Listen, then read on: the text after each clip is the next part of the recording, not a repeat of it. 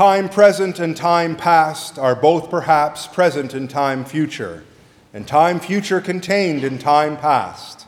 If all time is eternally present, all time is unredeemable. What was that? Well, that was very intentionally done because that is the opening lines of Anglican poet T.S. Eliot's very famous Four Quartets. And the reason I chose to open with that is because for many of us, the reading of the book of Revelation is very similar to hearing what we just heard. How do you make sense of it? How do we unpack all the imagery and the richness and even the scary images that are in the book of Revelation? Just like T.S. Eliot's very beautiful but very difficult poem, Four Quartets.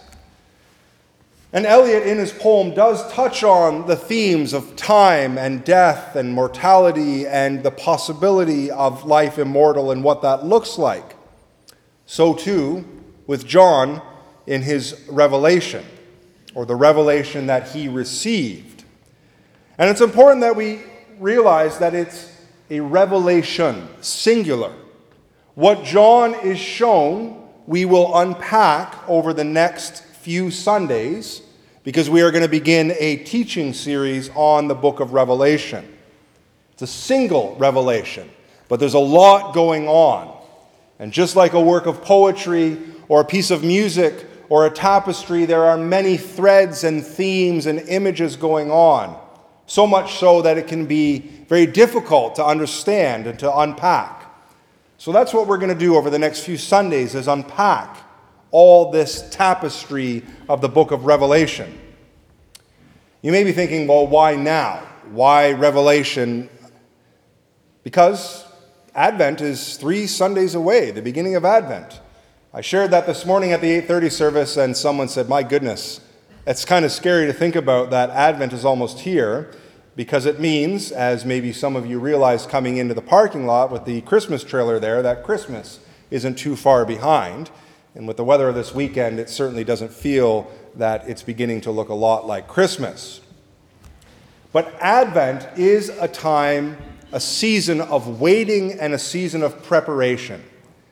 And of course, we rightly celebrate that first advent of Jesus' birth among us.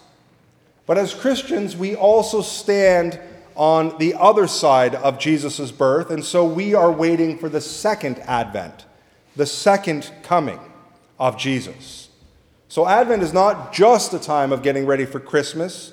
It's a time of getting ready for that time when Jesus will come like a thief in the night to bring his heavenly kingdom down to earth. And so, to paraphrase a song from The Sound of Music, what do you do with a problem like Revelation? Revelation is a problem in the life of the church because Revelation is a book that is always, or maybe always is a bit strong of a word, but is often and more often than not misinterpreted, misapplied, misappropriated. It makes for great fodder for movies and books, and indeed there are churches and preachers who have built their whole livelihood and reputation on preaching and teaching about the book of Revelation. Right? Remember the heydays of Hal Lindsey and the Great Late Planet Earth? I mean, that man's whole career was based on that. And every other snake oil salesman preacher who's come along and says, I figured it out, I know the date that Jesus is coming again and the conditions that will arise to that, or that will lead to that. And this is not just a new modern phenomenon. The book of Revelation has been a problem throughout the life of the church. Right? There are some who even argue that maybe it shouldn't even be included in the Bible because it's so difficult to understand and because it can be so often misinterpreted and used to all kinds of nefarious ends. So we begin by reflecting on what Revelation is most decidedly not. When I was a young man, I had in my room a poster of the end times, specifically a timeline of the end times.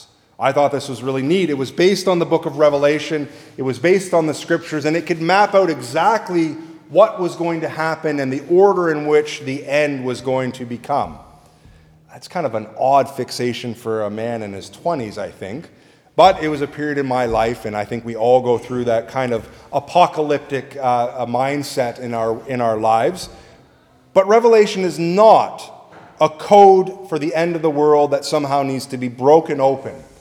These images and symbols are not meant to be codes that we have to discern what they mean. I remember Hal Lindsey offering his interpretation of this when I read that book, and he was talking about the various arsenal of the various world militaries and how all these things must be and correspond to all those images that John is seeing. It's not that. So we can put that to rest right now. If you like Left Behind and the books and the movies, that's great, but they're fiction. I need to disavow you of all of that right now. This is not what we're doing when we come to Revelation. We are not trying to map out in some definitive way the end. But Revelation is about the end.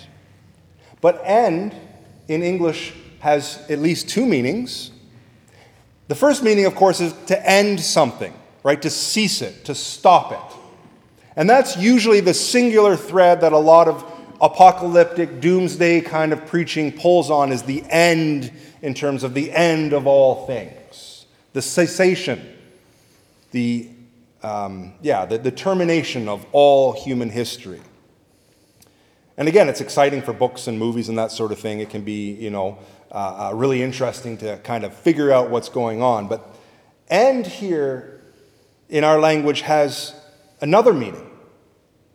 Right? You've all heard the term, the means justify the ends. In that sense, end means something to which a goal is. An end is a goal, it's a direction, it's something that you are striving toward. And in that sense, Revelation is about the end of human history as it moves toward its completion, toward its goal, toward the fulfillment of all meaning and purpose. And we'll unpack what that means. But John gives us a hint at the very beginning. Because did you notice, Revelation is included in the Bible partly because of who wrote it, John the Evangelist. John the Evangelist, of course, is the one who wrote the Gospel of John. Our Gospel reading was from that. John the Evangelist was the younger brother of James. The other they were known together, of course, as the sons of thunder. They were fishermen, the sons of Zebedee, who left their father and their nets to follow Jesus. And John would have been a very young person at this point, probably not even much older than a teenager. But he gave everything to follow his older brother, to leave his father, and to follow this Jesus fellow who called them. And so John, because of who he was as one of the 12, has an authority that the early church recognized and said, well, John's vision, his revelation, should be included in what we know as the Bible, because it's John. Even though we might not have any idea what he's talking about, even if we're not sure. But remember, the point is, John is told, write all these things down, what you have seen, and then share them with the churches. So it's meant to be shared. It's an open revelation. It's not a private revelation that for just John only. It's meant for the churches, and it is part of the gospel. The word gospel, of course, means good news. The book of Revelation is meant to be good news. It's not meant to be scary, awful, terrifying, although there are aspects of that. But overall, its message is a message of hope, of good news, of the love of God. So Revelation is part of that gospel, and more importantly, it's a word of consolation to a persecuted and beleaguered church who was facing oppression and enemies on all sides. Because John, writing here as an old man exiled unto the island of Patmos, finds himself there because he's run afoul of the Roman authorities. So they send him in his 90s off to exile on an island. And it is here that John is revealed, what is revealed to John is this gospel, this word given to the church. Because it was written in the time of Diocletian. Diocletian was a Roman emperor who was known for persecuting Christians. Christians made good fodder for the Colosseum, to be fed to lions, to be mincemeat for gladiators. And so John is writing in this context to these churches who find themselves oppressed by the Romans. But you may be thinking, well, where does this oppression come from?